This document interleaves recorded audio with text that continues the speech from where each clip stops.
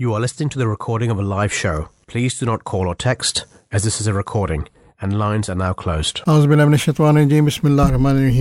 refuge with Allah from Satan the accursed, in the name of Allah, the gracious, the merciful. Peace be upon you. Good morning, and welcome to the Breakfast Show, The Voice of Islam, with Murrabi Jalees Khan and myself, Waleed Ahmad. The time is 3 minutes past 7. It is Friday, the 15th of December, 2023. As always, we have a very interesting program today on the Breakfast Show, The Voice of Islam. This is an interactive broadcast. It means that all our listeners have the opportunity to join in any of the discussions that are taking place. All you need to do is to pick up the phone, dial 0208-687-7878, and you'll be able to share your thoughts with us. Alternatively, you can post your views on what used to be called Twitter, but it's now referred to as X, and do that at Voice of Islam UK. We will be exploring a variety of different topics during the course of this program. And as I said, if there is anything of interest that appeals to you, then do please take the plunge and ring in. In a few minutes' time, we'll begin with a rundown of the weather from Imam Jalees Khan, and then we'll be examining some of the news stories that are doing the rounds these days. Won't be dealing with many, but about half a dozen or so. That will be done during the first half hour, and those familiar with the show will know that we do deal with two main topics during the course of this program. Well, today there's going to be a change. We'll be considering three topics in this particular broadcast. The first of these relates to the very horrific conflict that is currently going on in the Middle East. The title of this first topic is Displacement, Death, Hunger as War Enters Third Month. It's obviously the conflict that is going on in the Middle East, in Gaza, that is being referred to here. And we'll be covering this subject in the first half hour following 7:30. It'll be before the 8 o'clock news. So if you're interested in that, then do make a point of remaining tuned in during the period between 7:30 and 8 o'clock. Moving on to a second main topic that's going to be started after the 8 o'clock news. And it concerns the recent seismic change, some would describe it as, in Dutch politics. And the title of this particular item is Dutch Elections, a Leader for All. It's, I think, no secret as to who I'm referring to. But we'll be discussing this topic with Rita Stephens, and we'll be sharing the details of the conversation that we had with her earlier. So Dr. Stephens hails from Holland, but is currently living in Cornwall, and a Quaker representative of the Cornwall Faith Forum. We also expect to be speaking to Dr. AbdulHaq Compier on this subject, who is a member of the community and is a Dutch psychiatrist, graphic designer, and author. On to our final main topic for discussion. This is about the impact of religion on our work. The title of the subject is People of Faith More Satisfied with Their Jobs. People of Faith More Satisfied with Their Jobs. Here we expect to be joined by Dr. Jake Scott, who is Secretary for the Institute for the Impact of Faith in Life and is an Anglican by faith. And together all this, we will be sharing the Islamic standpoint on everything we discuss, mainly provided by our resident Imam, Imam Jalees Khan. And now I've mentioned his name again. It's time to move over to him. Assalamu alaikum, Imam Jalees. How are you, sir? Wa alaikum salam. May peace be upon you, Waleed Saab. How are you? Alhamdulillah, alhamdulillah. I'm glad that the temperatures have not been so low as they were the week before. Yes, it was. Okay. It was very cold at the beginning of the week, but it's just mellowed down now. It's not too bad. The kind of weather that we can bear during the winter. Yeah, definitely, definitely. Are you a big fan of the cold? No, not at all. Oh, really? But I don't like the hot either. So okay. Yeah. In the middle. In the middle, yes. So this kind of weather in the winter, as I've said, is acceptable. fair enough. But the cold that we were experiencing when we had to scrape off ice from the car, that's something that's not very preferred. So maybe not that. Yeah. Anything else? Do you have anything on your list as to the kind of activities that the community is pursuing at the moment? Yeah, absolutely. So as you're aware, it's the end of the year, and what we like to do as a community is provide as much as we can for the outer community. So what we try to do is homeless feeding and these kind of drives in homeless shelters and whatever we can do for the community. So you'll see a lot of youth workers going towards this, that's mostly what we'll be doing. Right. Yeah, okay. And we also have the big cleanup in the New Year. So the 1st of Jan.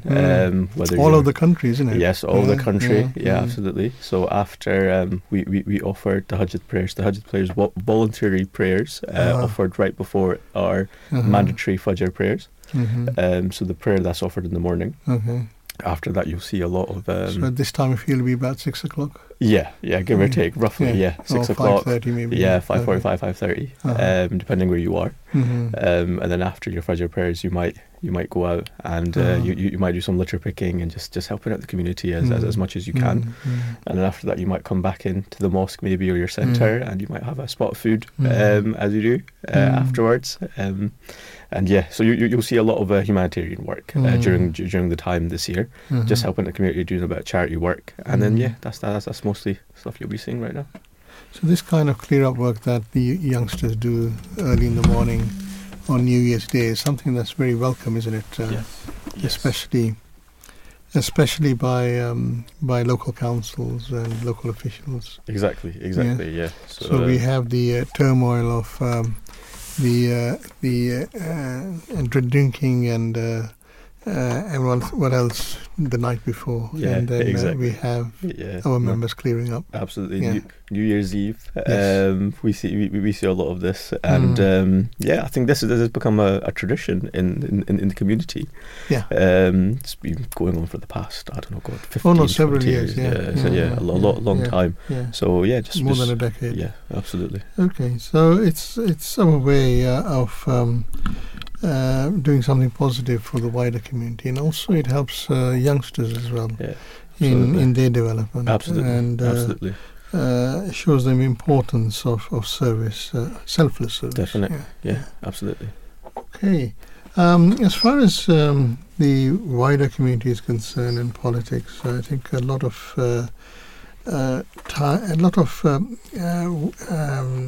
interest has been taken up by what's regarded as the immigration policy of the government. A lot of print media has been expended on this. This is the Rwanda saga that continues to move on. The government is just not letting it go.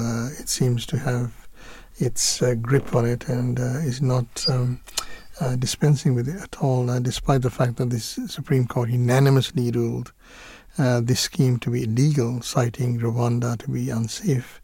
The government has refused to ditch the initiative. It has signed a new treaty with the East African country and prepared a bill that will declare Rwanda to be safe, making it illegal to consider Rwanda to be unsafe. One former Attorney General likened this to passing a law to say dogs are cats. Further criticism of the bill is that it fails to allow asylum seekers access to British courts, and this flies in the face of the European Convention on Human Rights. And although it doesn't stop them to get a redress in the European courts, it's still thought to be unfair. If this is the criticism of the bill, that it is not going far, or is going too far, should I say, opinion on the other extreme has been raised that it does not go far enough, and fear that despite this bill, asylum seekers will still be able to delay and prevent their transport to East Africa when seeking refuge in this country. And matters came to a head on Tuesday this week when members of the ruling Conservative Party were threatening to vote against the second reading of the bill. However, after a frantic effort of persuasion by number 10, the bill did pass with a majority of over 40 I think the tally precisely was 313 against 269. Not a single Conservative MP voted against the bill, so it just shows how effective the lobbying was to persuade MPs to vote a certain way.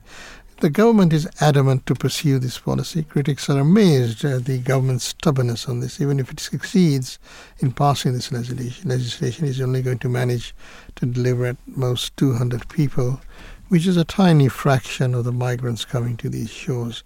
What is more alarming is the amount spent on the process already. It has already paid Kigali £250 million, with a further £50 million to be expected to be paid next year.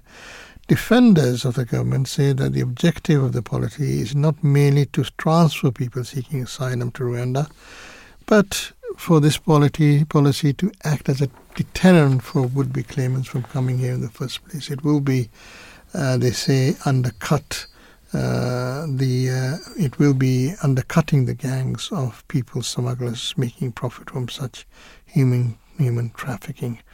It is surprising that the government is putting so much political capital on this policy, but analysts argue it is for good reason. Immigration is still an issue that is troubling many a voter. A YouGov poll in recent weeks suggests that over half of the voting public see this as an issue that needs to be addressed.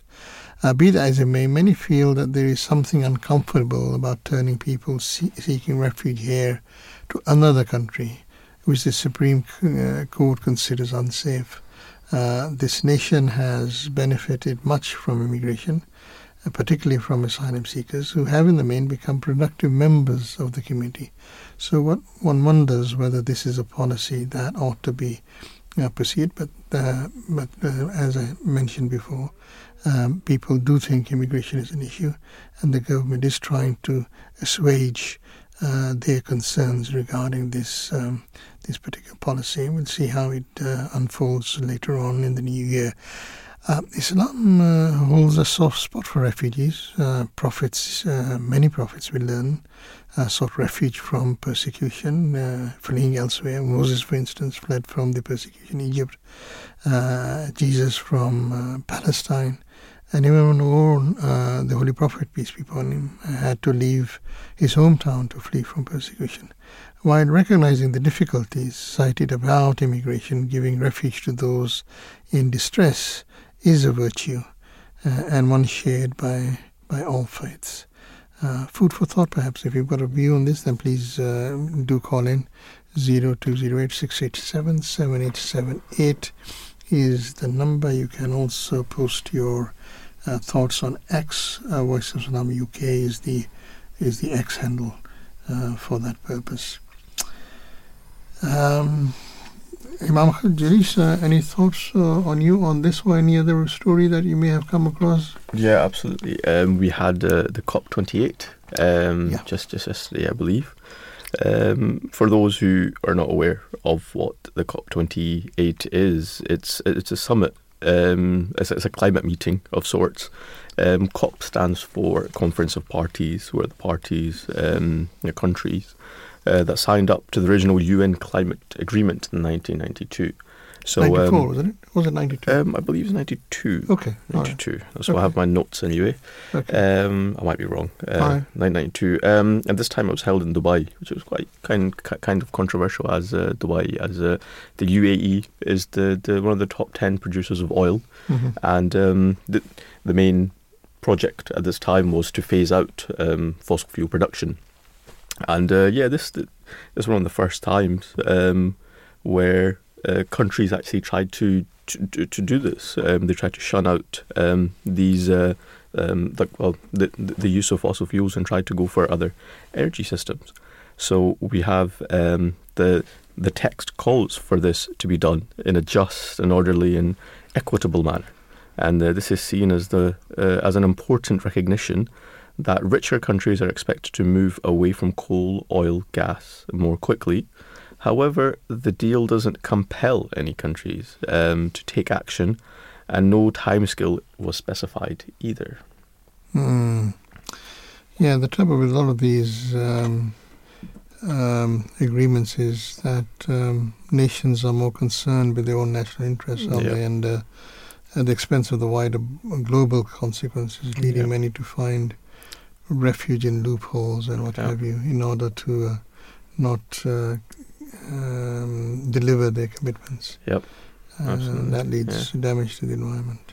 So yes, and yes, there was some jubilation, wasn't it? It was that transition away from fossil fuels. I think that's the phrase that's being used. I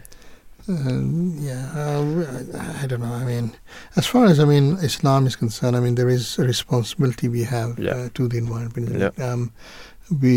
There is this understanding that we don't own anything. We're just given this as a trust. God is the owner, and that we'll be responsible as to how we discharge this trust. So, looking after the environment is not just a duty that has environmental consequences, but it's also a duty that is very much something that would be in conformity with Islamic values. So let's hope that good sense prevails and that we are able to turn back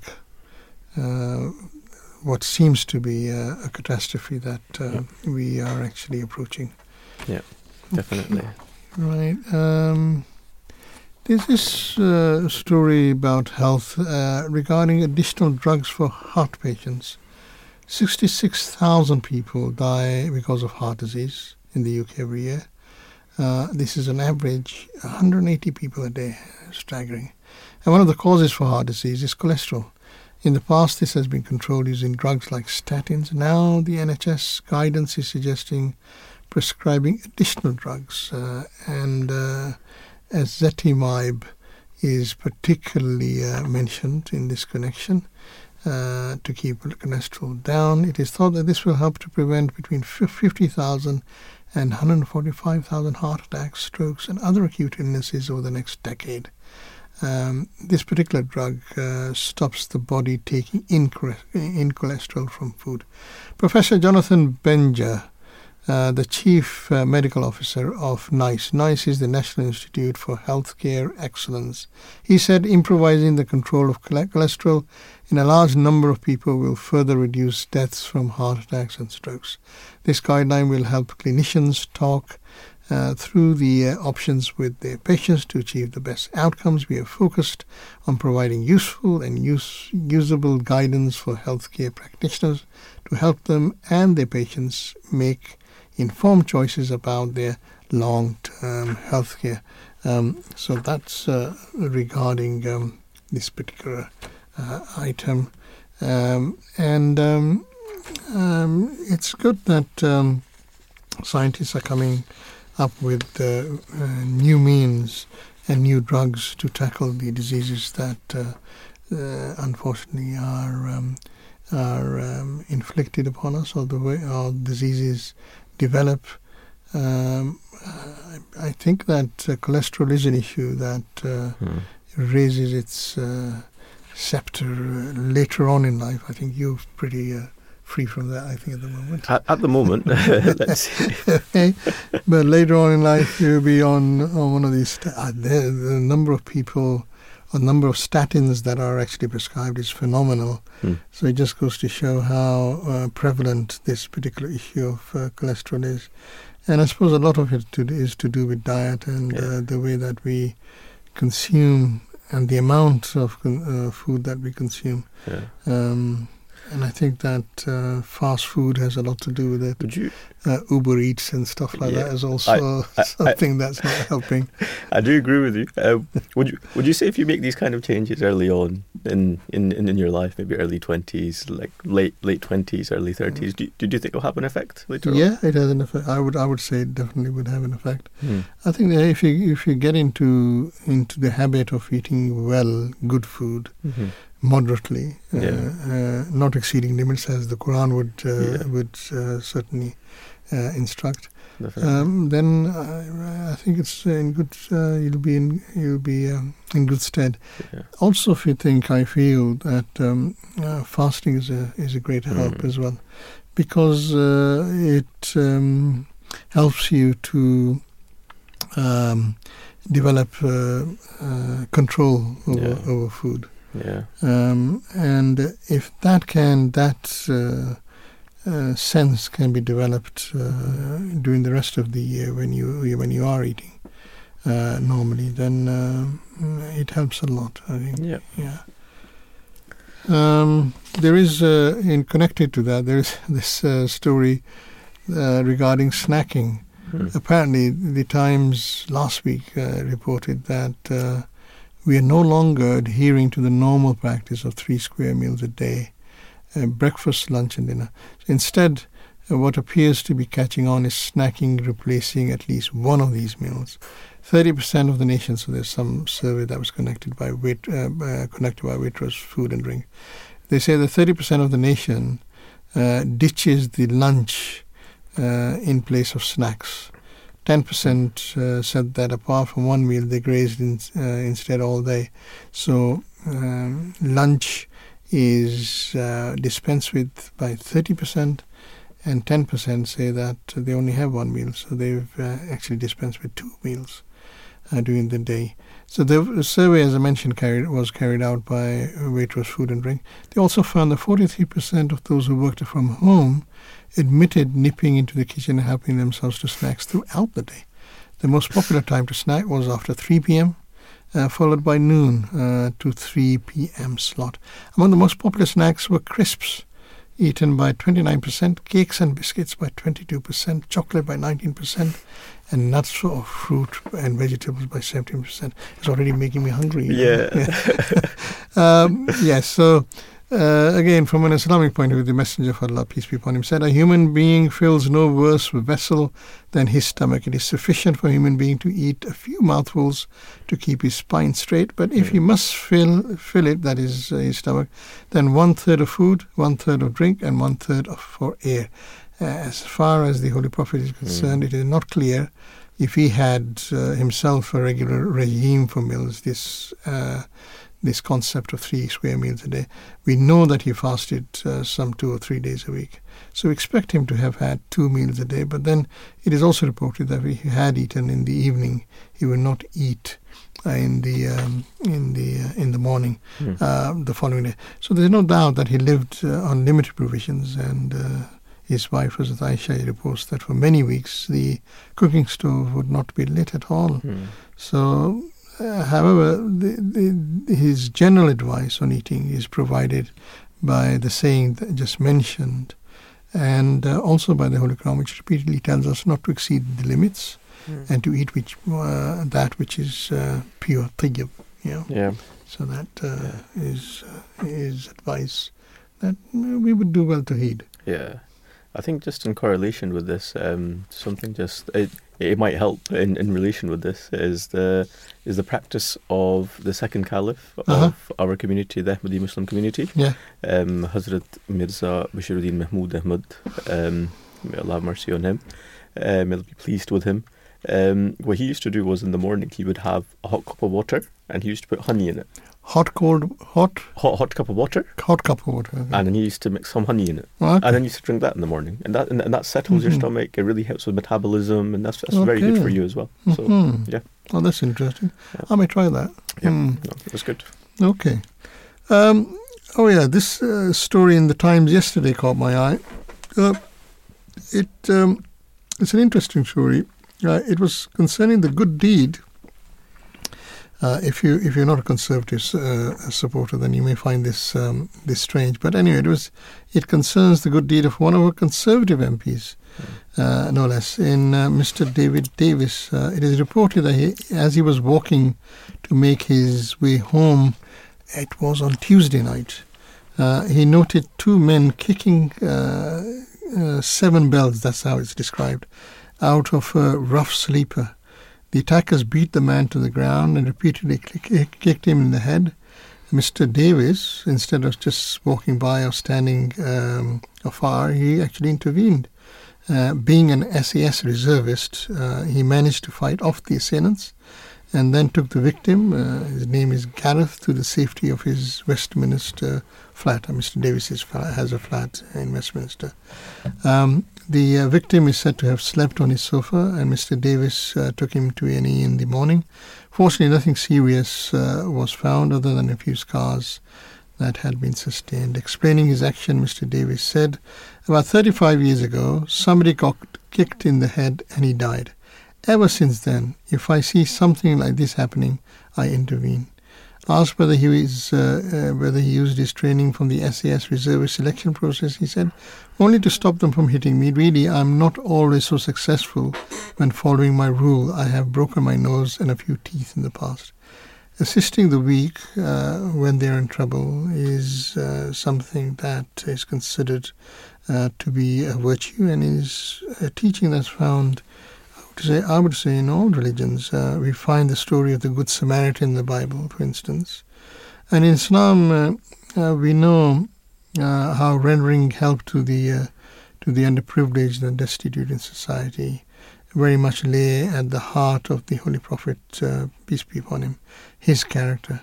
When he was young, and this is something he reminisced about as well, very fondly, he said that we know that when he was young, he readily joined a group called Hilful Fuzul, which pledged that they would come to the aid of anyone who had been wronged, especially the weak and the underprivileged. And the Holy Prophet, peace be upon him, was known to have discharged this commitment he had made diligently and without fail. So there is a certain Islamic support for this kind of action. And as I said, it's not just Islamic support. I think all religions would actually uphold or promote this kind of assistance to those people who are perhaps less fortunate. So on to our program. We have to now consider the first main story that we are going to be addressing is regarding displacement, that hunger as war enters third month. That's the title of this subject. So I will hand the mic over to Imam Jalees Khan, because my tablet has just gone blank. So I think it'd be best if you can continue while we sort out what's going on here. Yes, of course. So the gist of the story that we would like to present today is as follows. So the United Nations World Food Programme, so that's the WFP, said that households in northern Gaza are experiencing alarming levels of hunger. And at least 97% of households, that's 97% of households in northern Gaza have inadequate food consumption, with 9 out of 10 people going one full day and night without food. And according to Palestinian Red Crescent Society, so that's the Palestinian Red Crescent Society, 60% of the wounded require urgent medical treatment abroad, pointing to the collapse of the health sector in Gaza. And there's a statement where he says that the occupation forces are deliberately arresting and abusing the sick and wounded, including paramedics, from our crews, and we are on the cusp of a health and environmental catastrophe in the Strip. And the UN has also issued certain very strong statements, and recently, within the last 24 hours, the Secretary General said that what's happening in that part of the world is becoming unbearable. Yeah. So there is a lot of concern, especially with the way that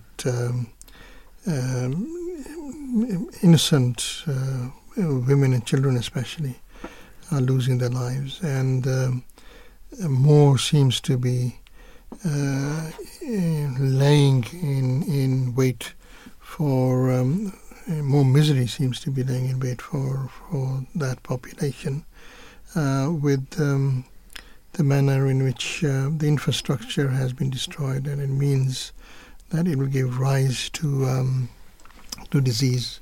There is no free drinking water, and sanitation is something that is suffering a great deal.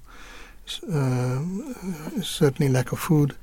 So yes, it's a very worrying situation. And on top of that, then you've got the airstrikes that are taking place so profusely.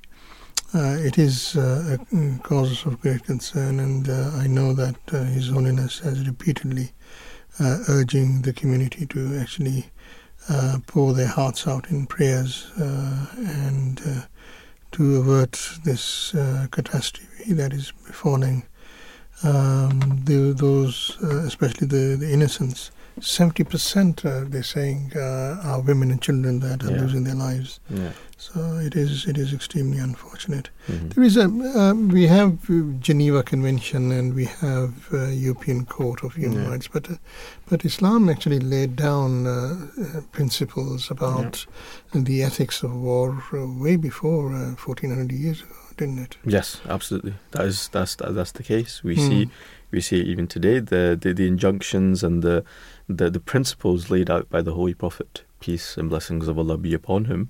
For example, in terms of imprisonment, so the Quranic teachings in as regards with prisoners, for example, we see the term of imprisonment should terminate with the termination of fighting. No prisoners to be put to death. No prisoner should be called upon to do anything which is beyond his abilities and capabilities. The comfort of the prisoner should not be neglected. So these are certain injunctions and principles that the Holy Prophet, may peace and blessings of Allah be upon him, has laid out. In terms of the protection of religion, before deploying a company, the Holy Prophet, peace and blessings of Allah be upon him, would admonish them to go forth. I would say with the intention, as I said in the beginning, with the intention of protecting religion, and would then advise, do not embezzle the wealth of spoils and do not deceive a people. Do not mutilate the enemy dead. Do not kill women and children, nor religious recluses. Do not kill the elderly. Create peace in the land and treat the people with benevolence. Do not harm that which they consider to be sacred. Do not cut down a fruitful tree. So these are the injunctions and principles that the Holy Prophet, peace and blessings of Allah be upon him, laid out. And there's so many more. So much so that the Holy Prophet himself said not to cut down a fruitful tree.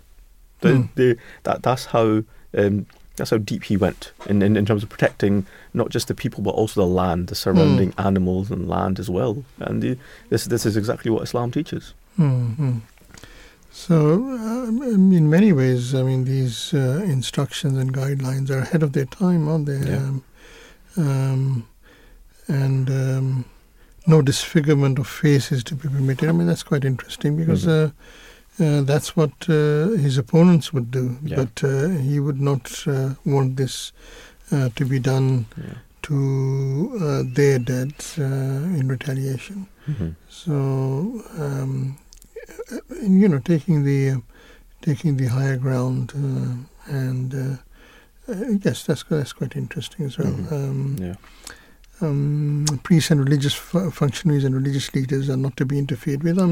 That reminds me of this particular charter that is still preserved, where the Holy Prophet, peace be upon him, promised the monks of the monastery of Saint Catherine.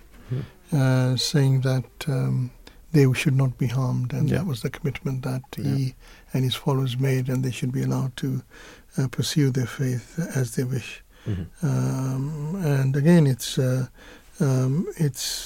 particular relic is an indication of the tolerance that Islam promoted even at its inception. It's not something that we've made up later on, or scholars have made up later on. It was something that was very much observed and promoted at the time when Islam was founded, and by the Holy Prophet, peace be upon him. I think previously I mentioned regarding the prisoners and what care the Holy Prophet peace and blessings of Allah be upon him, took in ensuring that the prisoners were well taken care of and they were catered for. It was actually ordered that the prisoners should be treated with great compassion and kindness. And as such, history proves this, due to this order of the Holy Prophet, that the companions would worry about the comfort of the prisoners even more than their own ease. And it was commanded by the Holy Prophet that those prisoners who were close relatives of one another should not be, on any account, be separated. Okay. We see that at one point there was it was nighttime, and the Holy Prophet could not go to sleep because he could hear someone whinging and kind of moaning, and he noticed that someone's handcuffs or hand ties or whatever they tied the hand with, some piece of rope possibly, it was on too tight. So he ordered the hand ties to be loosened. And I think Brother Waleed, you might know a little bit more about the fact that it was his uncle, yes. it was his dear uncle who was in discomfort at night, and because of this, he ordered that everyone's handcuffs and hand ties should be loosened. So this is the care that the Holy Prophet ﷺ showed to everyone, no matter if they were enemies or not. We see that camels were utilised by the prisoners more than the Muslims themselves. Okay, when they were travelling. Okay. Exactly. Absolutely. Yeah. We see further on other injunctions that do not kill any child, any woman, any elderly person or sick person, and this is something that you mentioned, that 70% of the deceased in this crisis, in this war, is 70% are women and children. So we see do not practice treachery and mutilation. Is something again we've already touched upon. Again about trees, do not uproot or burr palms or cut down fruitful trees. And again, regarding animals, do not slaughter a sheep or a cow or a camel except for food. Okay. So this is the care that we see taken by Islam and the Holy Prophet, peace and blessings of Allah be upon him. Okay. What about, is there anything that the founder of the community has said regarding this particular conflict that you want to share? Yes, absolutely. Before I do touch upon this, I think it's worthwhile looking at the Torah itself and what the Torah teaches and the teachings of the Torah, because we see that biblical quotes are frequently referenced in the media in order to validate Israel and as a Jewish homeland. And perhaps the most often cited is in Chronicles, which declares that Jerusalem is the city chosen for the Israelites. We see the likes of Neil Barkat, who was serving as the mayor of Jerusalem. He stated that everywhere you put a shovel in the ground in Jerusalem, you will find Jewish roots and connecting to biblical stories. Another example would be Naftali Bennett, the former Prime Minister of Israel, who was interviewed and regarding interviewed about the Israeli occupation of West Bank. He responded that you need to change the narrative of the Bible because it's all there. He further continues saying that I suggest you go change the Bible first, come back and show me a new Bible that says that the land of Israel does not belong to the Jews. So we see that biblical references have been mentioned. However, an unrelenting bombardment of Gaza continues, which has killed over, I think, roughly 18,000. I think 700 is the toll that I just read. This rhetoric has taken quite a rather dangerous turn recent weeks, days, and we see that the Prime Minister himself, Benjamin Netanyahu, has continued to make references to sacred scripture as well, and to justify this war in Gaza. And so while rejecting the calls of a ceasefire, he invoked the Bible, saying that the Bible says that there is a time for peace and there's a time for war, and this is a time for war. And it might come as a shock to some people who are unaware of history, but this very reference was used to justify genocide throughout, including the Native Americans and the Tutsis of Rwanda. But the probably the most alarming and shocking statement mentioned was referencing Amalek, a nation in the Bible. So we must remember Netanyahu stated that you must remember what Amalek has done to you. Sorry, it's in the Holy Bible. You must remember what Amalek has done to you, says our Holy Bible. This is in Samuel. It says, now go and smite Amalek and utterly destroy all that they have, and spare them not, but slay both man and woman, infant and suckling, ox and sheep, camel and ass. So this is basically showing that ultimately the references that have been made from the Torah, but there are other references that maybe some people overlook in the Torah. In Zechariah, it's stated, thus says the Lord of hosts, execute true justice, show mercy and compassion, everyone to his brother. Do not oppress the widow or the fatherless, the alien or the poor. Let none of you plan evil in his heart against his brother. Where is it? What's the reference again? This was Zechariah. Mm-hmm. Yeah, Zechariah. 7, 8 to 10. Okay. All right. And now we go ahead to Proverbs. This is 3:4. So let not mercy and truth forsake you.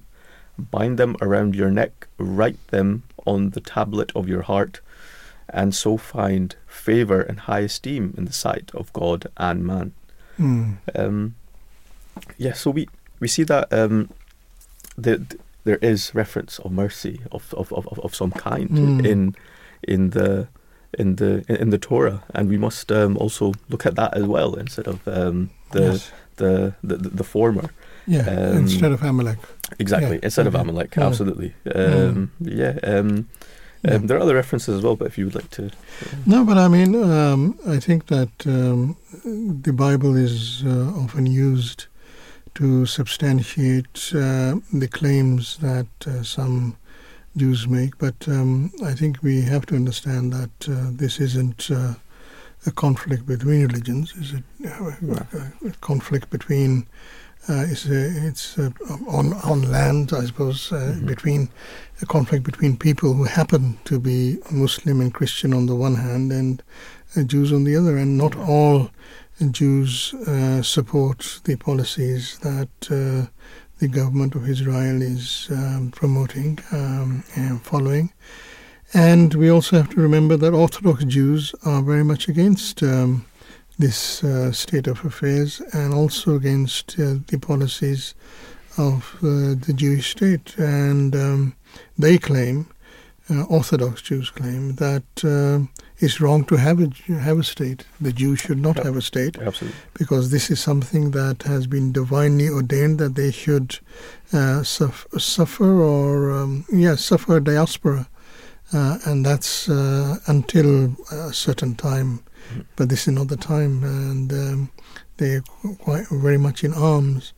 The conflict essentially is between Zionism, I suppose, and the indigenous population of what used to be Palestine, and these are the two groups that are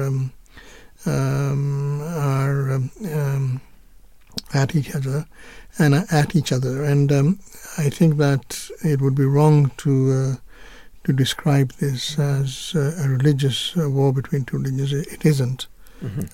It is a war, a conflict that has arisen because of ideologies, and not religion at all. So that point has to be made. Yep. Yeah. I think we need to obviously we should also look at the Holy Quran, what it says. So we've touched upon the Bible now and the Torah as well, and what it says. And we do see that there is mercy in the Torah. This is it's not completely. Obviously, there are harsh teachings as well.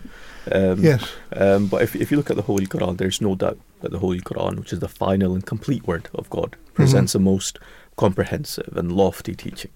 One that concords with human nature and provides the solution in every sphere of life.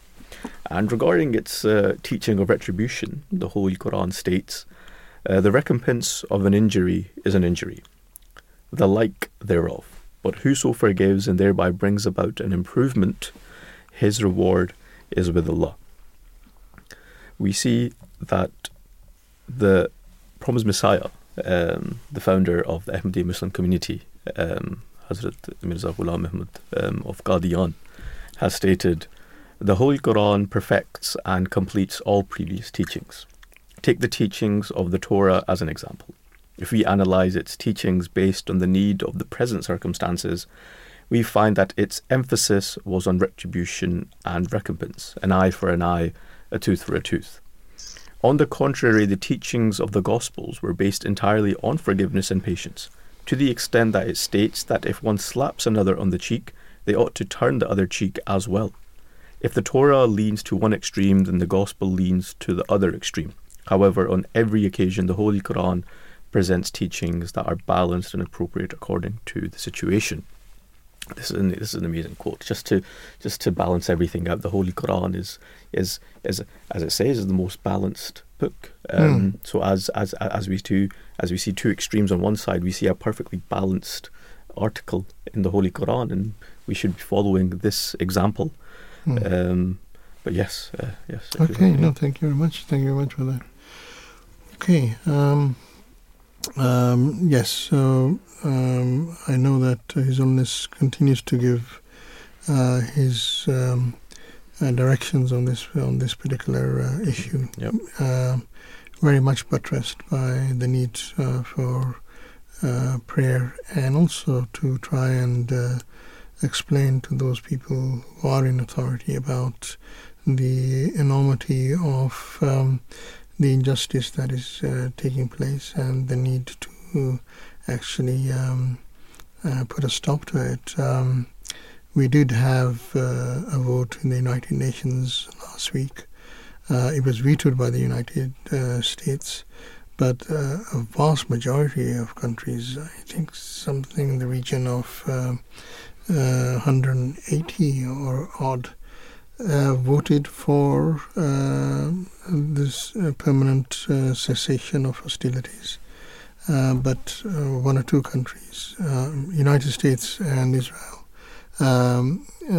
voted against. The UK abstained. So that shows the strength of feeling that exists regarding this particular issue. The General Assembly overwhelmingly voted for a cessation of hostilities, but because of that veto, it is not a binding resolution anyway. The General Assembly resolution is not binding. The Security Council resolution would have been binding if there hadn't been that veto. So this is a cause for concern that despite the fact that so many people are dying every day, there isn't this urgency for an immediate ceasefire among the big nations of the world.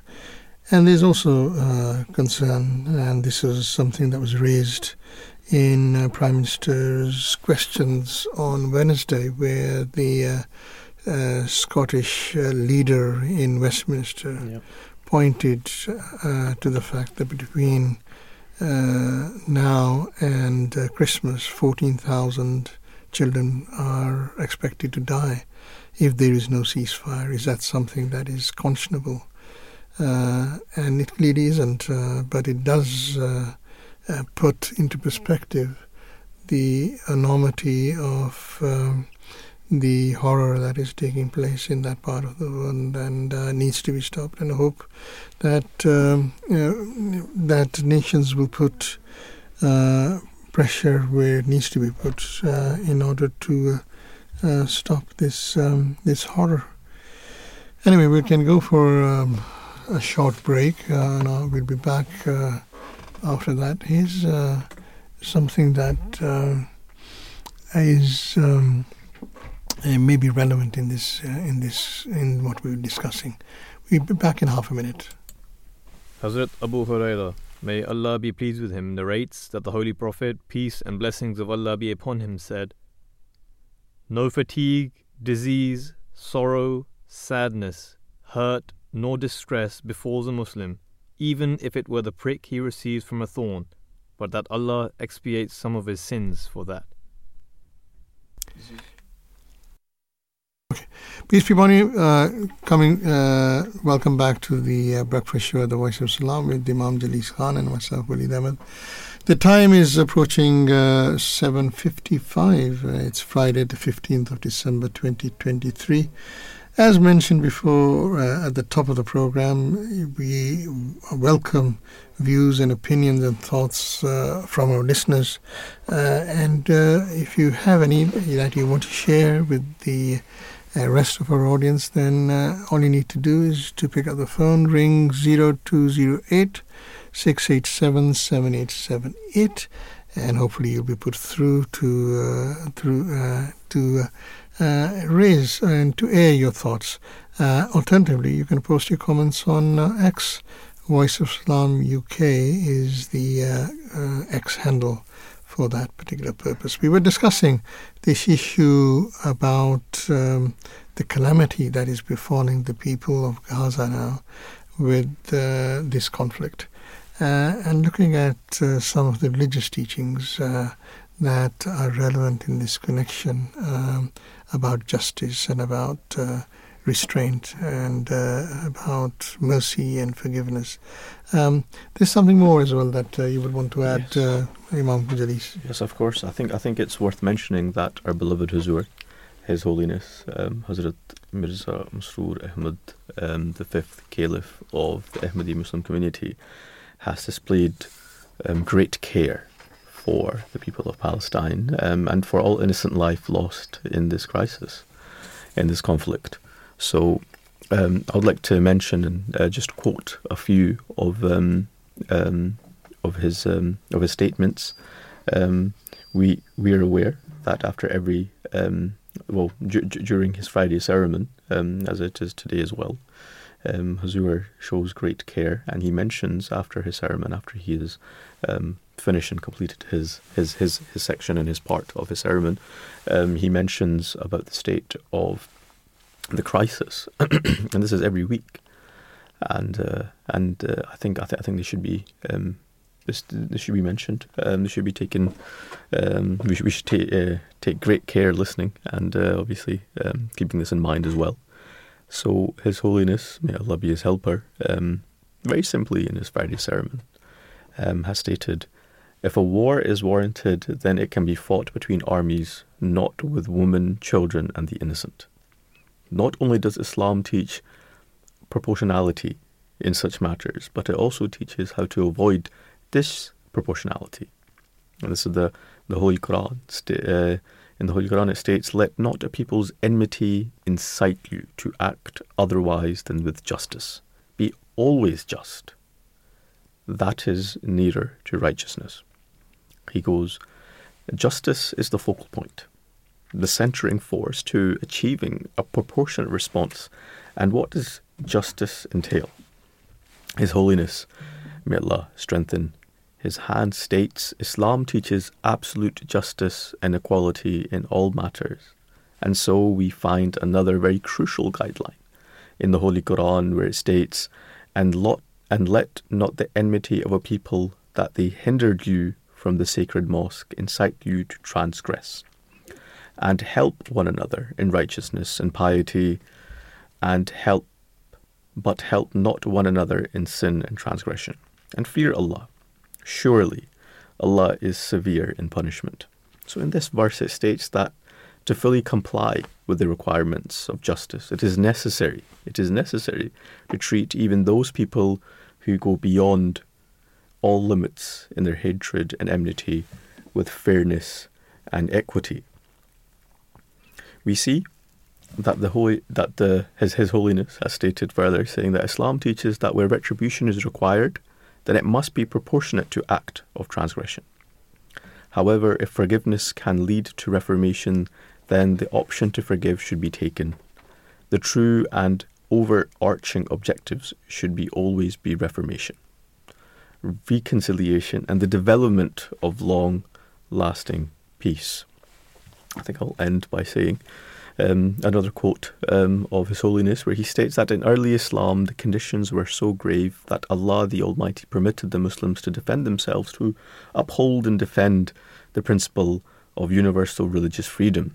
Even then Islam laid down stringent rules. Yes, stringent rules of engagement, wherein any forceful response was to remain proportionate to the cruelty inflicted, and every possible opportunity for peace was to be grasped, no matter how remote the opportunity. And I'd like to finish off there. No, thank you very much.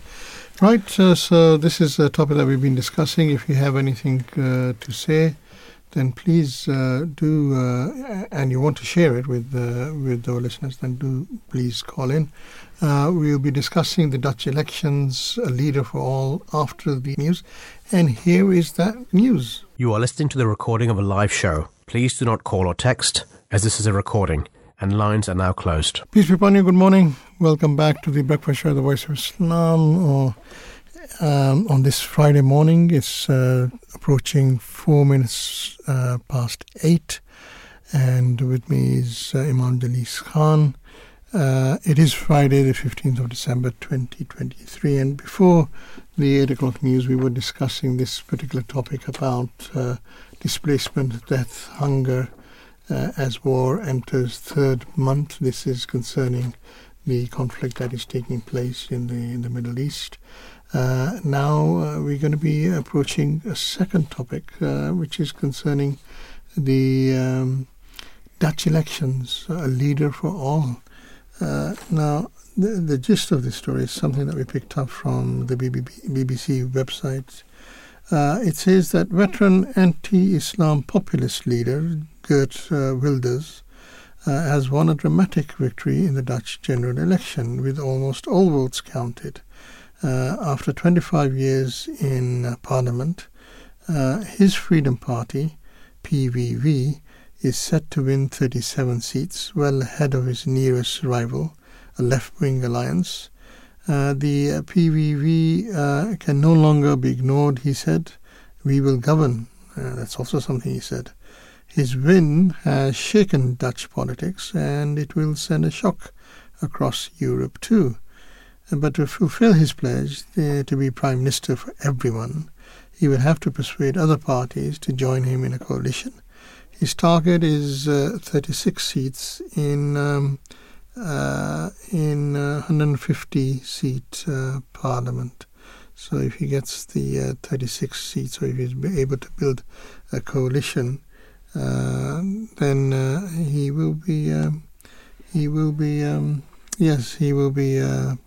the Prime Minister of, if that is the head of state there, he will be the Prime Minister of Holland, which is in some quarters very worrying. Is there an Islamic perspective to this, Imam Jalees? Yes, because I know His Holiness has been commenting on this particular issue in the past. Yes, absolutely. I think it's worth mentioning here that despite his harsh rhetoric, Wilders has already begun reaching out to other right and centre parties, as you've already mentioned, regarding the coalition.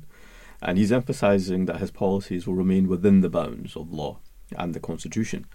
And even during the final weeks of his campaign, he actually softened his stance further, and he vowed to be a Prime Minister for all Dutch people, including Muslims. So there is a shift in his wording. And he also stated that the picture is more nuanced, and if I were to become Prime Minister, I will be for all Dutch people regardless of their religion.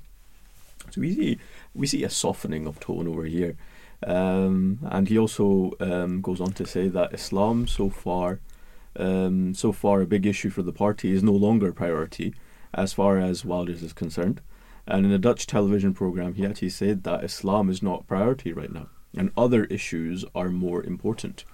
And he showed himself as a politician willing to make compromises. The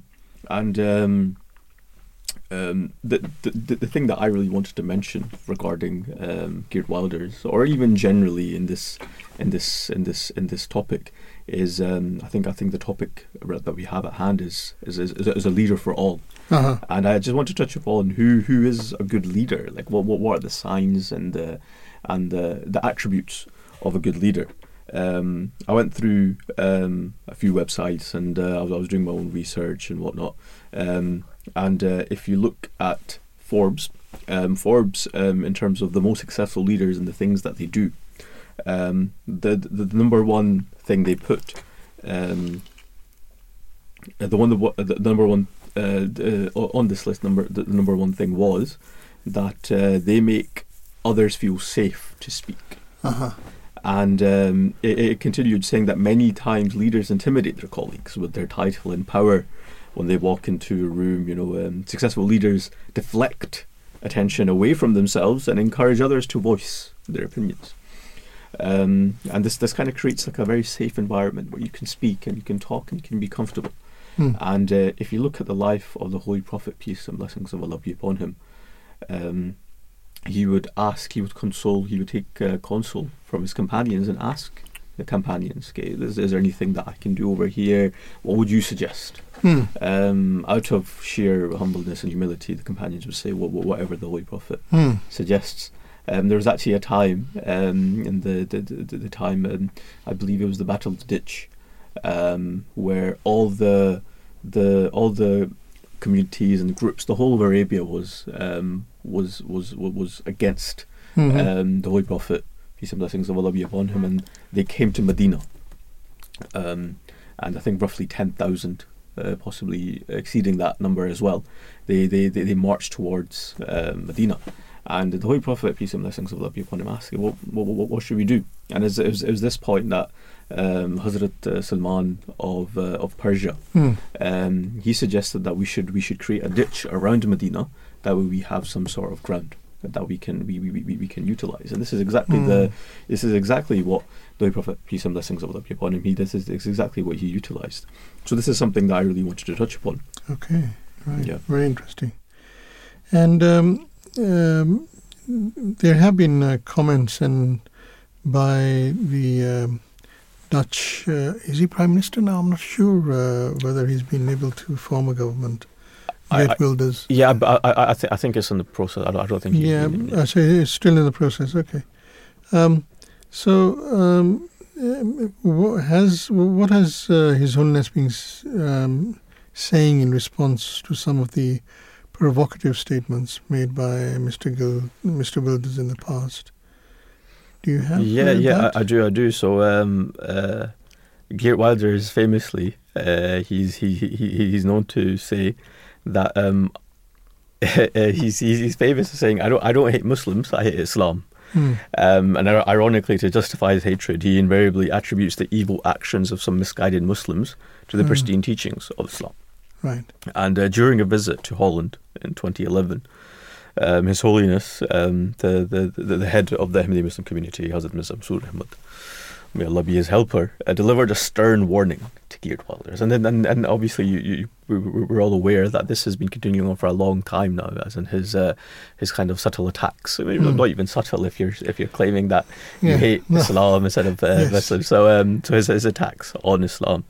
And he gave a stern warning addressing Wilders directly, saying that, listen carefully, no worldly power, no matter how powerful, and no matter how much hatred they bear towards Islam, will ever succeed in erasing our religion. So this is something that this is something that our His Holiness has stated. Just touching upon again to the life of the Holy Prophet, peace and blessings of Allah be upon him. Again, the qualities of true leadership. We see his actions or his practice with a beloved companion of his, Hazrat Bilal. May Allah be pleased with him. Hazrat Bilal, for those who are not aware, he was a slave that was released by Hazrat Abu Bakr. May Allah be pleased with him.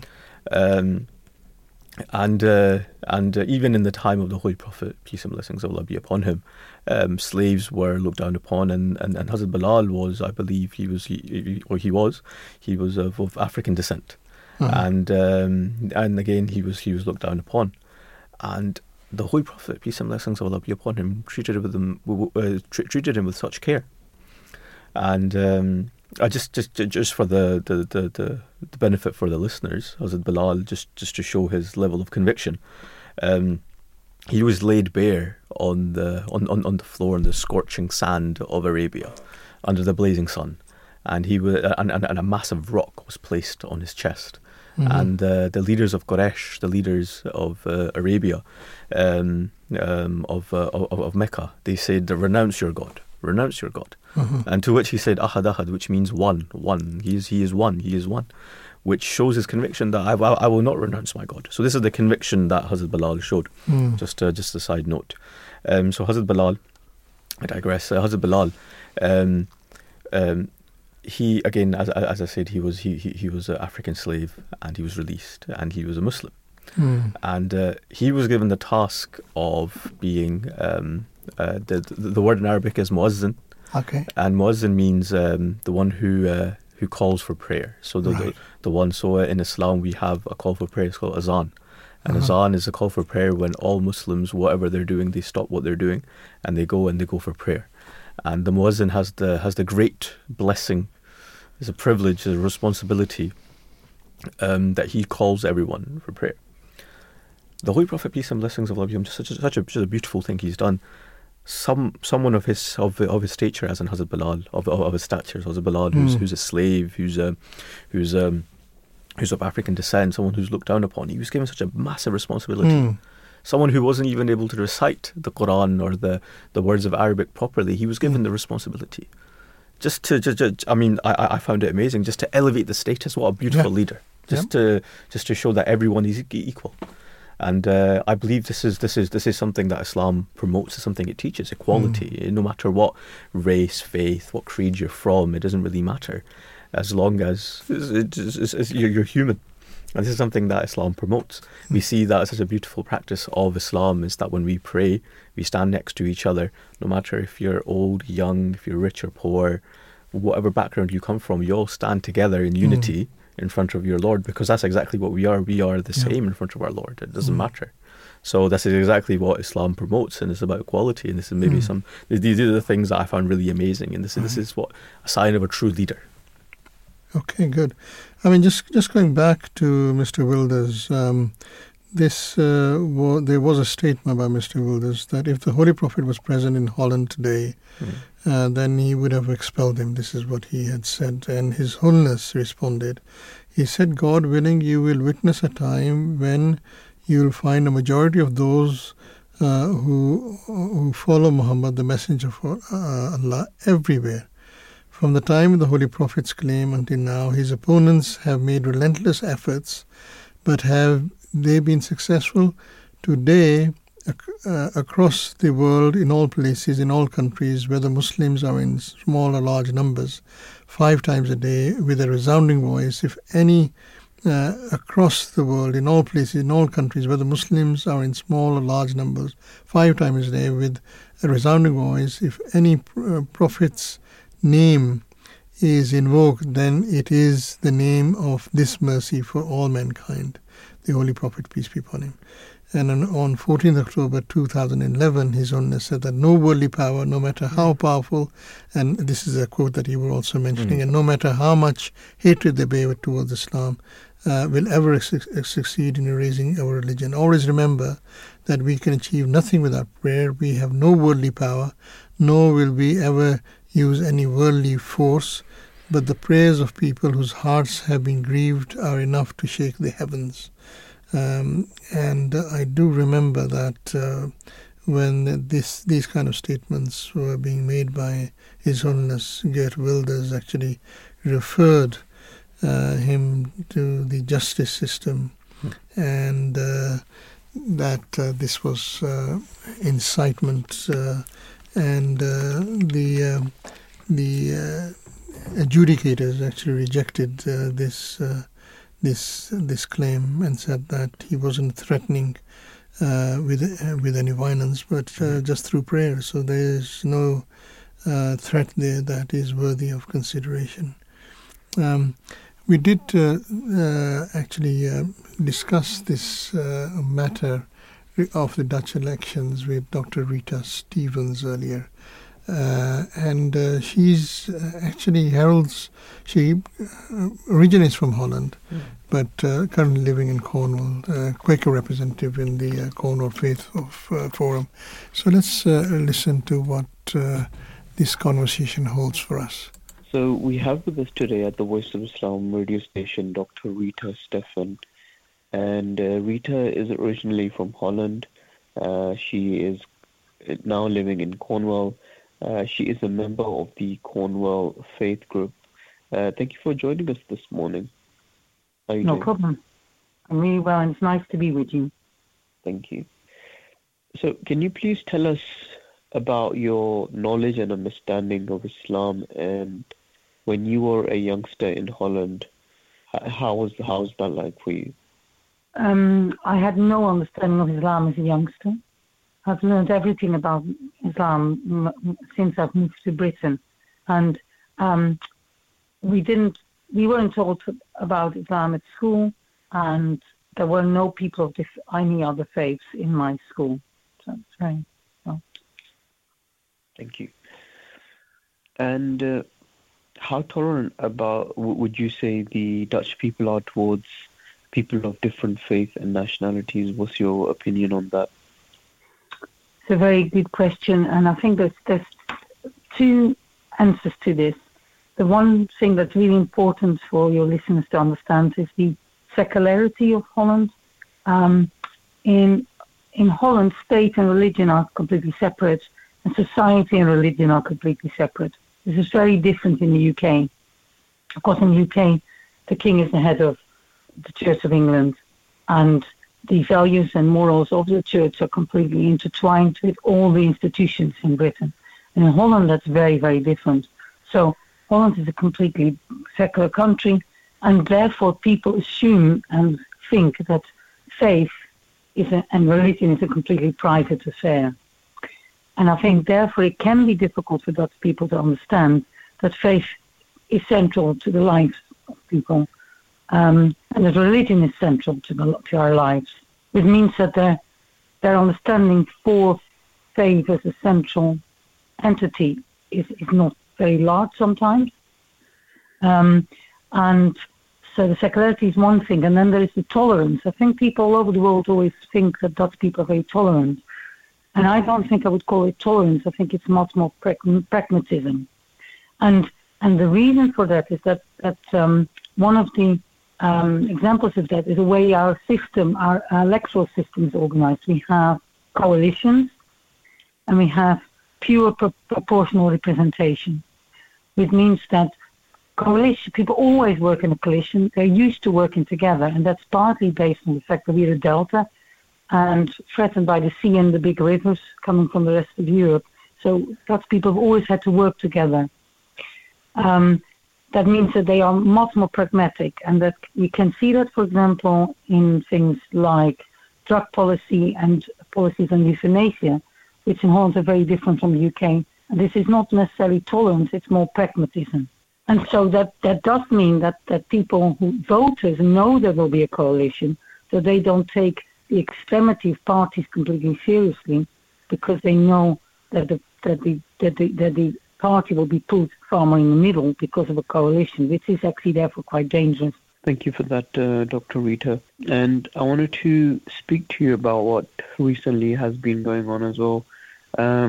So Geert Wilders seems to have gained a lot of popularity recently. Why do you think that sometimes extremist views have also gained popularity of Geert Wilders, and why do you think he is currently very popular in Holland? I have to say, I think it was a protest vote and a vote of fear, and I think it's important to note that the majority of all the people that voted for Geert Wilders don't consider themselves as racist at all. Although Geert Wilders' views have always been really extreme. And I think the reason why it's a protest vote is there's been the same things as in Britain, the cost of living crisis, the energy costs crisis. There's an enormous lack of housing in Holland, even worse than in the UK. And I think also with young people, particularly, the fear of all the changes that will happen in the world because of climate change. Therefore, they have been much more willing to listen to a populist who is allaying all the fears that people have and the worries that people have by blaming others. And so that's the first thing. It's like a perfect storm, I think, in this case, where the Conservative Party in Holland normally has lots of votes. And quite a lot of these votes have gone to Geert Wilders because people have been so disappointed with the Conservatives who have been in government for a long time. And because of the coalition governments, the last one failed after 6 months. So people are all really fed up with the way politics are going. So it's a protest vote. The other thing is because people know that there's going to be a coalition, they're less likely to look at the extreme views of somebody. And I have to say that Geert Wilders' media team have made absolutely sure in the last 5 months to make sure that he comes across much milder than he actually is, which I think has been really dangerous. But it has convinced young voters that he is far milder than he actually is. Thank you for that. And just a follow-on question really from that, was his recent electoral success a surprise to you and those you know in Holland? Yes, it was a complete shock. I mean, I have to say I felt really shocked. My family did. My friends did. If I'm honest, I felt actually completely the same as the day after the 2016 Brexit vote in Britain. And I think there had been a bit of complacency. I think nobody thought the vote would be that high. And so we were all in a shock. And I have to say, my friends and family are still in a shock, and we're still trying to make sense of what's happened. Thank you for that, Dr. Rita. And just one last question before we do let you go is that how do you think more tolerant and less inflammatory attitudes can be encouraged? Well, that's a very good question. It's a very important question. And I think the first answer to that is if you look at the votes all across Holland, then the majority of the vote for Geert Wilders came from the countryside. So that is the east side of Holland, where in some places the votes were over 30% for Geert Wilders, while the normal amount is about 23%. Which is already very high. And this is very interesting because these are from areas where there aren't many other people of different faiths. And so people don't actually know Muslims or Jewish people or Buddhist people or people of other faiths. And that's really always interesting. So the fear is highest in areas where there aren't as many migrants or immigrants. So that's the first thing. And I think the way to deal with it, people need to get to know each other. People need to talk together. People need to understand that they have a shared humanity, and that's only possible in schools. It's possible through education, and I think what makes me feel very sad is that the integration in Holland, in terms of integrating people from different places and different faiths, hasn't obviously not really worked, and I also think there has been a complacency of people who feel that it was better than it is, and we need to work far harder to get people to listen to each other and care for each other. And this has been a wake-up call, but I think the main way of doing this is by letting people eat together and be together and share their lives together. Great. Dr. Rita Stephens, thank you so much for joining us this morning and sharing your knowledge on this particular subject. Thank you so much.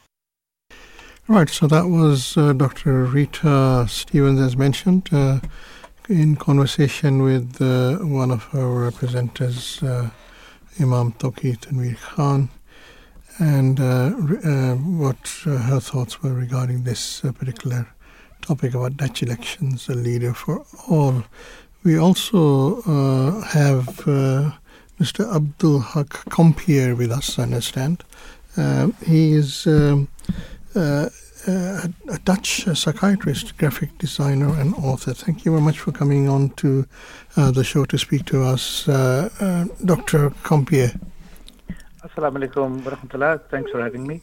Pleasure. Wa alaikum assalam. As a youngster in Holland, what knowledge or experience do you have of Islam, or did you have of Islam, should I say? Yeah, so my experience was exactly the same as Dr. Rita just mentioned, that not in primary school or in high school I did have any education about Islam or any other faiths, in fact. Right.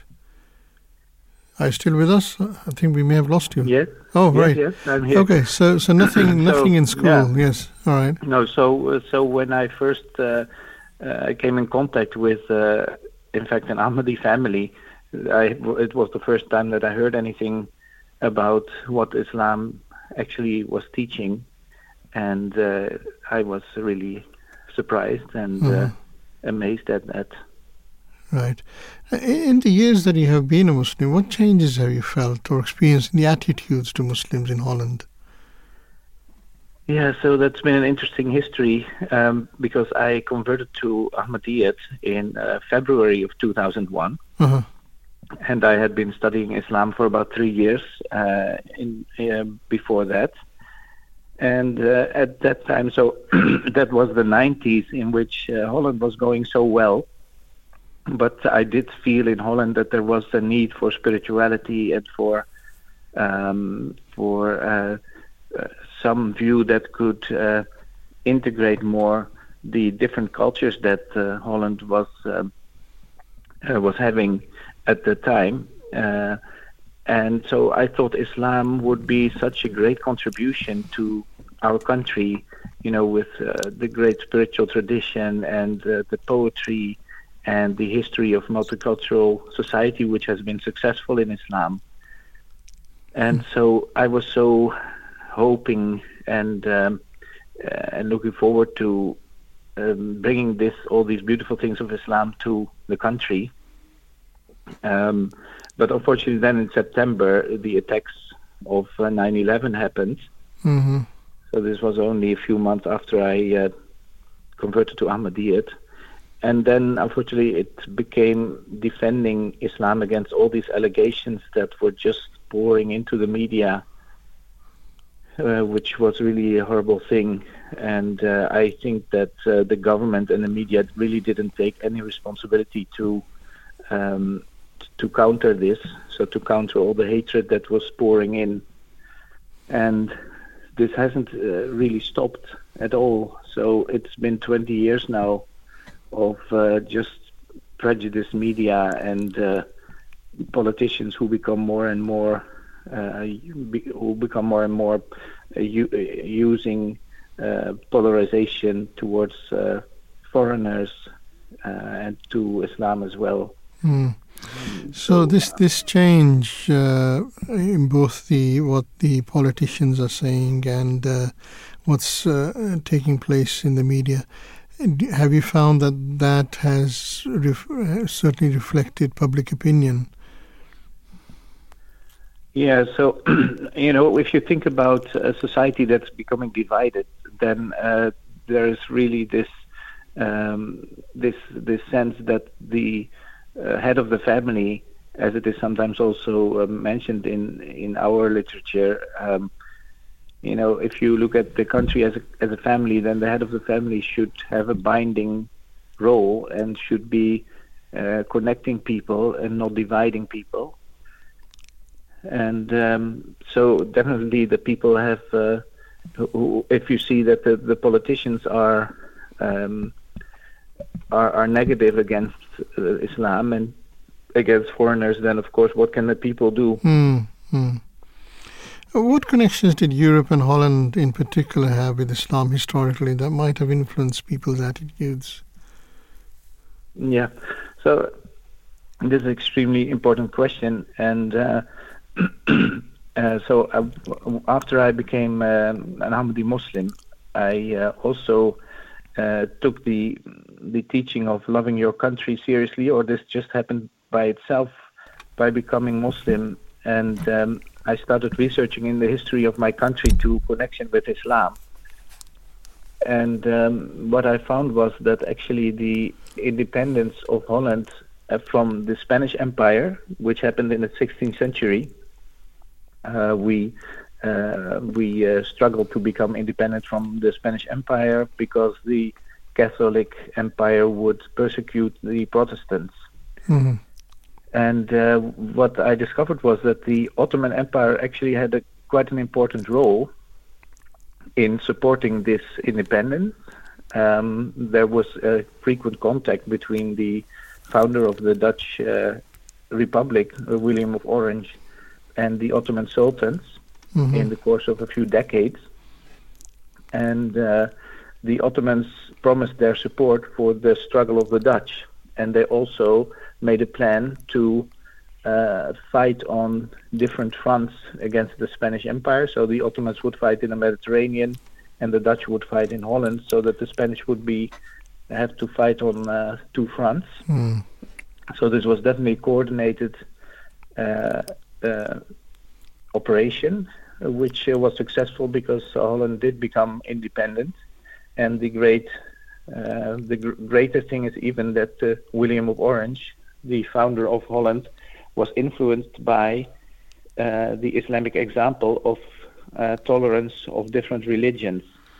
Right. So they even had a slogan which says that they would rather be Turk than Pope, rather be Turk than Papist, which actually means that they would rather be subject to the Sultan of the Ottoman Empire than be subject to the Pope, because they also explained that the Pope would persecute the Protestants, and the Sultan would tolerate all the different religious groups. Well, that's very interesting. And, yeah, it's really interesting, but unfortunately it is not taught in our school books. It is in the history books. It's not that there are no official sources for this, but in our school books this is not mentioned at all, unfortunately. And it could be such a connecting story for the Dutch people to integrate Islam with their own history. But so this is one of the examples that I think, one of the chances that the Dutch government missed, because even the Queen has talked about it, but they didn't make this into a narrative that could bind the people of Holland, unfortunately. Dr. Compier, there's two of us here. My colleague Imam Jalees also has some questions. If you don't mind answering them as well, please. Yes, of course. Thank you. Peace and blessings of Allah be upon you, respected AbdulHaq. How are you doing this morning? Yes, alhamdulillah. Thank you very much. Wa alaikum salam wa rahmatullah. Yes. My question is: if Islam was seen as such a just and tolerant religion in the past, why do you think this perception has changed? Yeah. So this is a great question, and it even, in the end, it connects to the whole phenomenon of the Dajjal, of what we perceive as the Antichrist in the teachings of Ahmadiyyat. I will try to explain this, that what happens is that many influences from the Muslim world came to Europe, but the fact that they came from Muslims or from the Muslim world was always quite quickly covered up. And so also, even though this whole slogan to be rather Turk than Papist, although this slogan is quite well known, what happened was that in the main narrative, it became to be understood that the Dutch would rather be following the devil than the Pope, which was just so awkward to interpret it that way, which was also not true in that time. But after the Dutch got what they needed from the Ottomans, then the story kind of changed. And this happened with so many influences from the Muslim world, which are covered up in the story. So the European story always makes of it that it all came from the Romans and the Greeks. Whereas this is often not true. That's fascinating. Thank you so much for that. What should or can Muslims do to change this perception of those who see Islam as a danger? Yeah, so I think the Ahmadiyya Jamaat is working so hard for this, and we are always spending so much effort and resources to educate people. I think we should just continue with this educational efforts.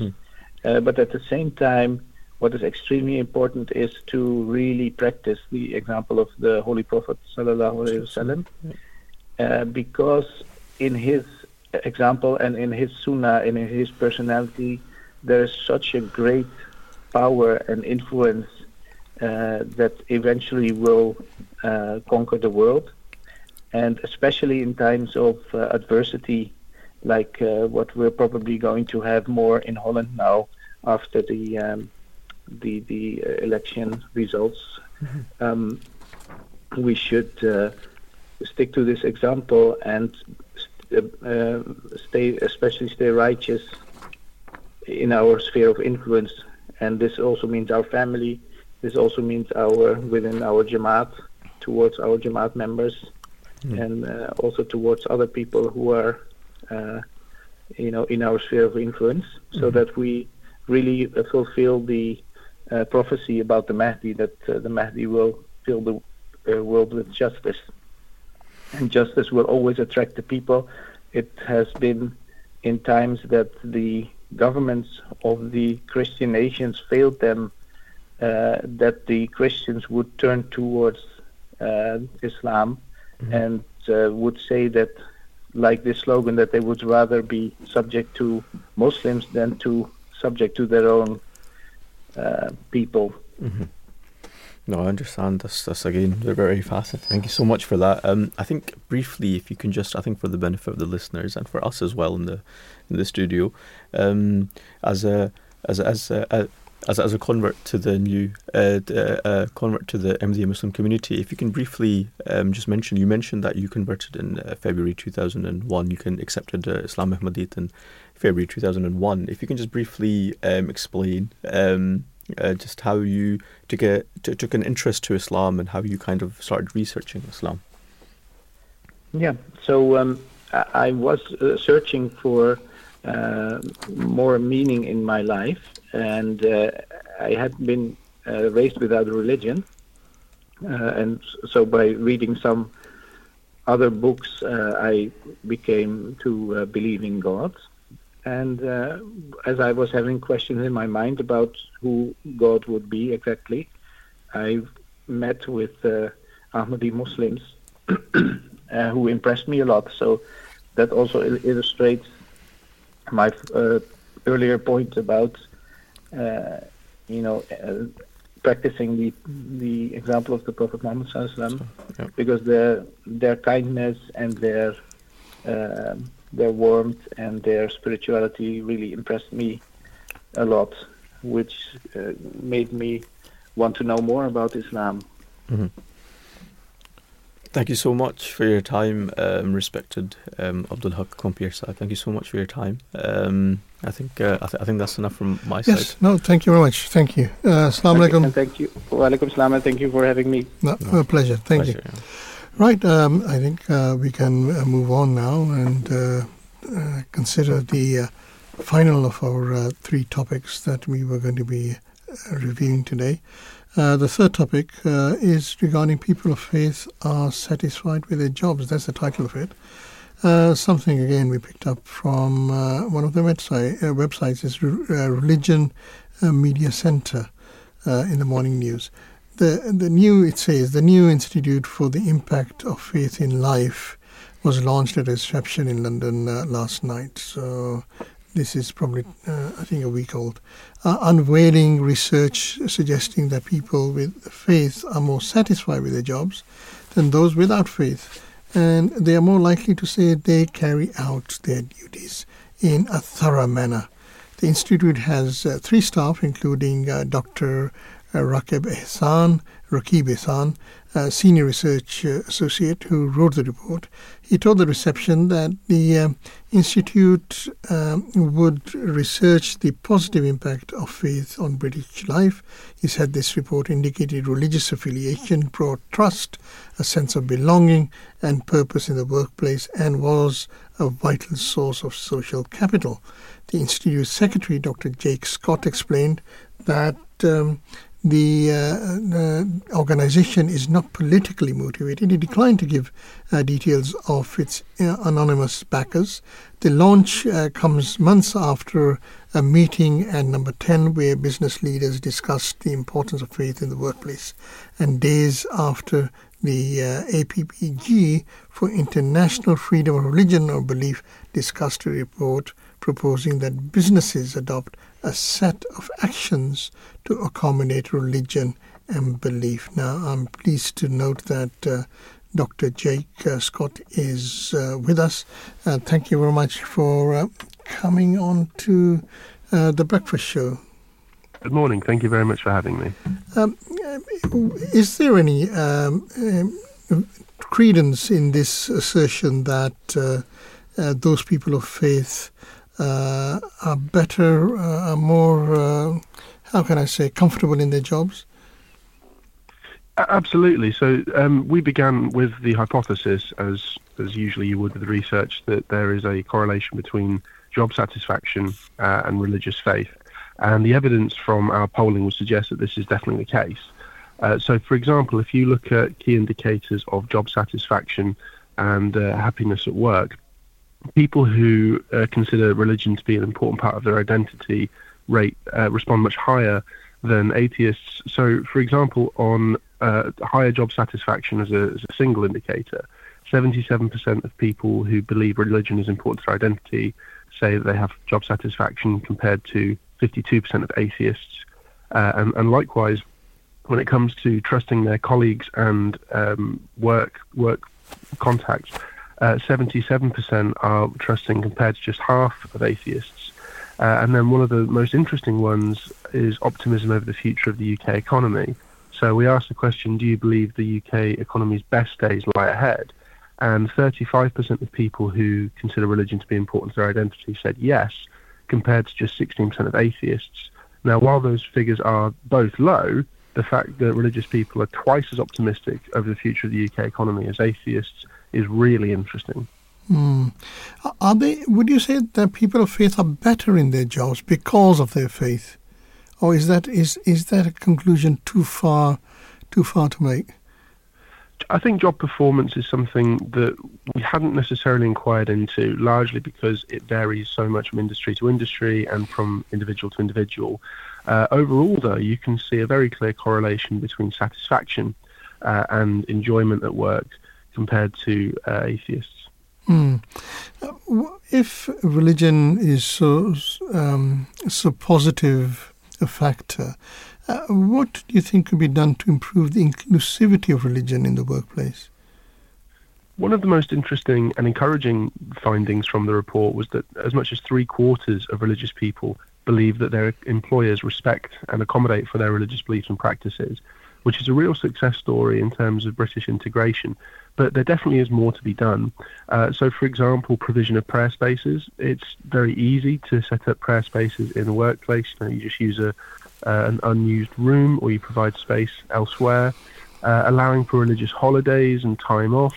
Obviously, the British economy tends to be structured around the Christian calendar. Obviously, we're coming up to the Christmas break. But allowing, for example, people to take Ramadan as a time off, or taking Diwali as a holiday, these sorts of things. And I think, as well, shared recognition, if not necessarily celebration, of significant dates. So shared celebration is enjoyable and nice, but it can feel a little bit tokenistic. But if workplaces are recognizing significant dates, then people who are religious feel welcome at work and probably feel a little bit more appreciated as well. Oh, that's very interesting. I've got my colleague with me. He's got a few questions as well. If you don't mind responding to them as well. Thank you. Of course, yeah. Good morning. Peace and blessings of Allah be upon you, Dr. Jake. I hope you're doing well this morning. How are you? Good morning. I'm very well, thank you. How are you? Yeah, good. Very good. Thank you for asking. So my question is that do you believe that employers being more welcoming to people of faith would further increase their work ethic? This is a really interesting question, and this is something that we explored at our launch event on the 28th of November. So we had a fantastic panel. We had representatives from the 3 major monotheistic faiths, a man called Angus Taylor, who's a modern Orthodox Jew, a man called Qudsia Ward, who is a Shia Muslim from the Dawoodi Bohra community, and Dr. Solomon Asagi from the Elim Pentecostal Church Christianity. And what was interesting across all their experiences was that the increasing welcoming attitude of employers to people of faith does make them more productive and increase their work ethic. So respect for practices generally make religious employees more productive was something that we talked about. But also it was interesting to hear from Qudsia, because he was a business owner himself. And he said that when we celebrate and recognize religious dates and religious events at work, people feel more included, people feel more satisfied, and they do generally see an increase in their productivity.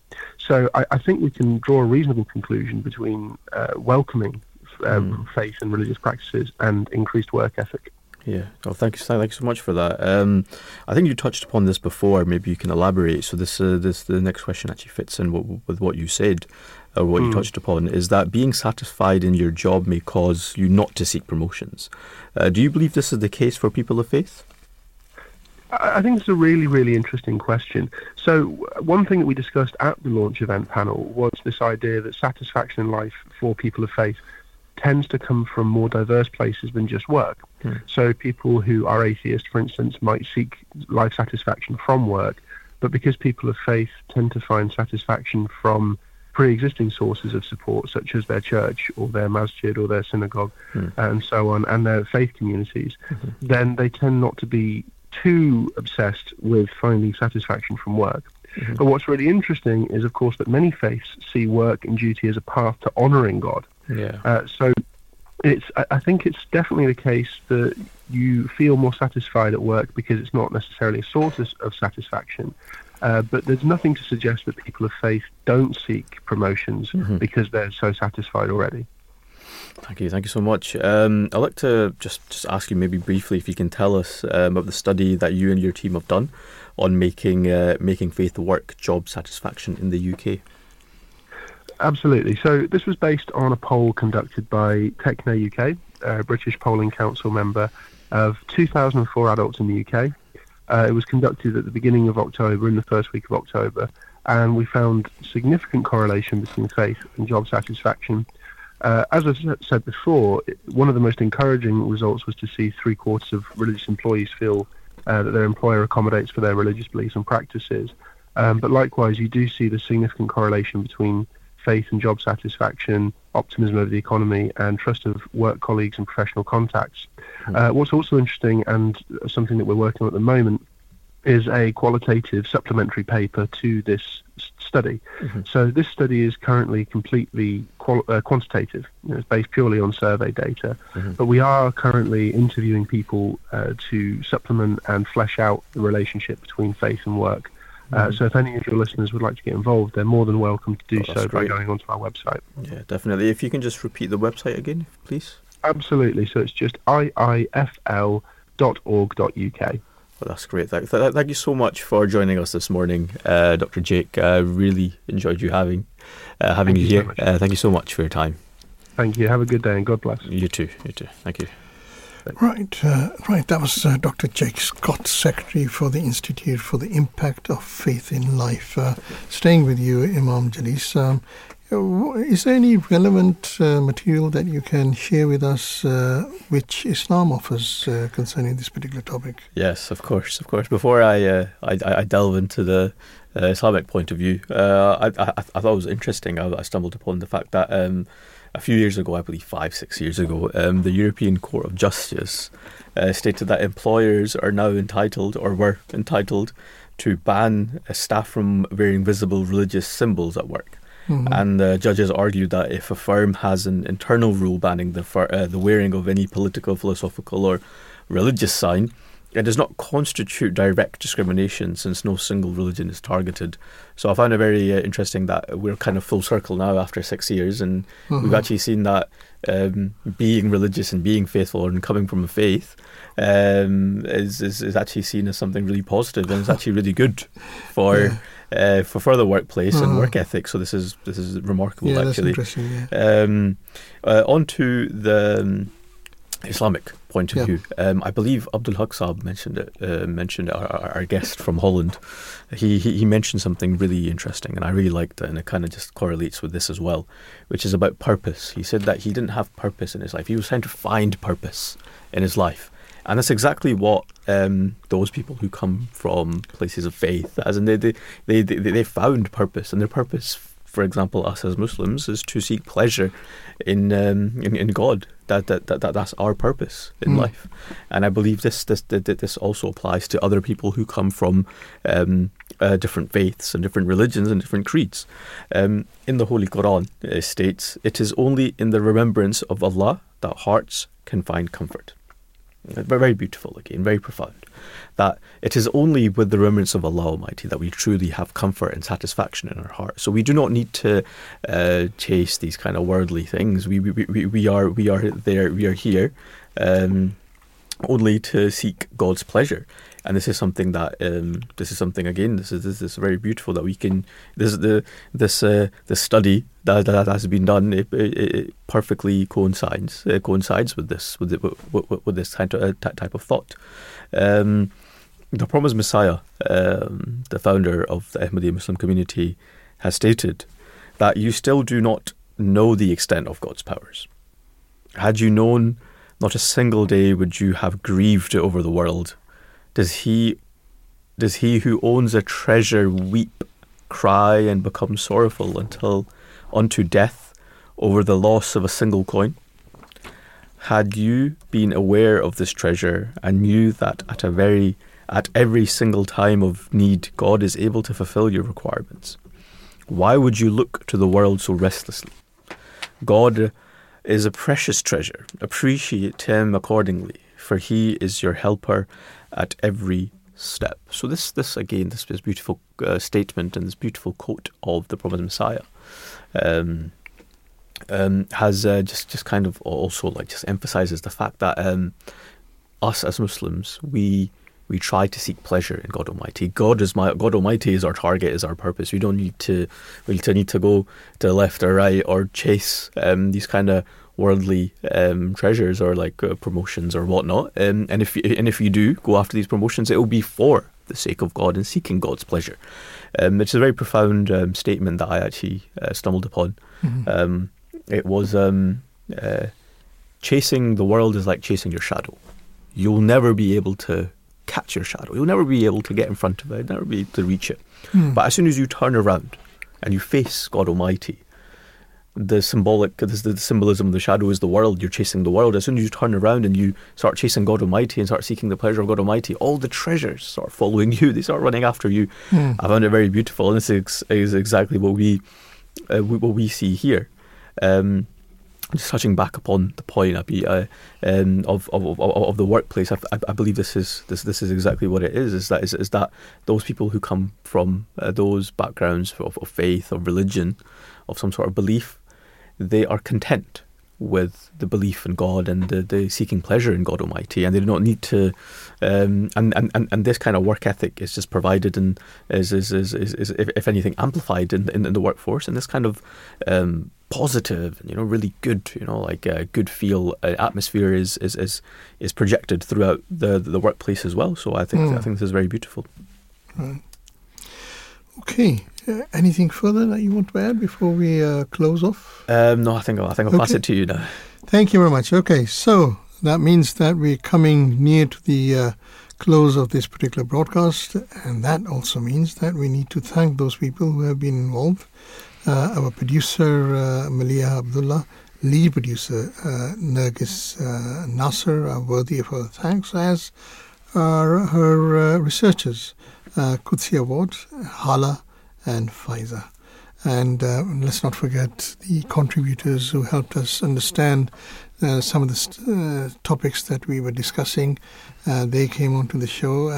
In particular, let's also thank Dr. Rita Stephens, who spoke to us earlier. This is concerning the Dutch elections. And we also spoke on the program during the broadcast with Dr. AbdulHaq Compier, who spoke on that particular subject about the Dutch elections. And then we were discussing the third of our main topics, the people of faith more satisfied with their jobs. We spoke to Dr. Jake Scott, who's the secretary for the Institute for the Impact of Faith in Life, and is an Anglican. So thank you to all these contributors who furthered our understanding of the subjects that we're discussing. Gratitude also to our engineers, making sure that everything ran smoothly, Muhammad Shafiq and Arbagan. Thank you to them.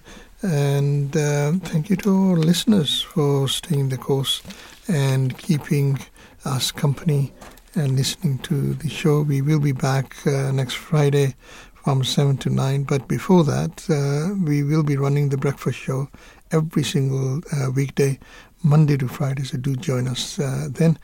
There will be a short break now, a short interlude. After that, you'll be hearing the 9 o'clock news. So until next time, it is Assalamu Alaikum from myself and from Jalees Khan. Here's an interlude followed by the news.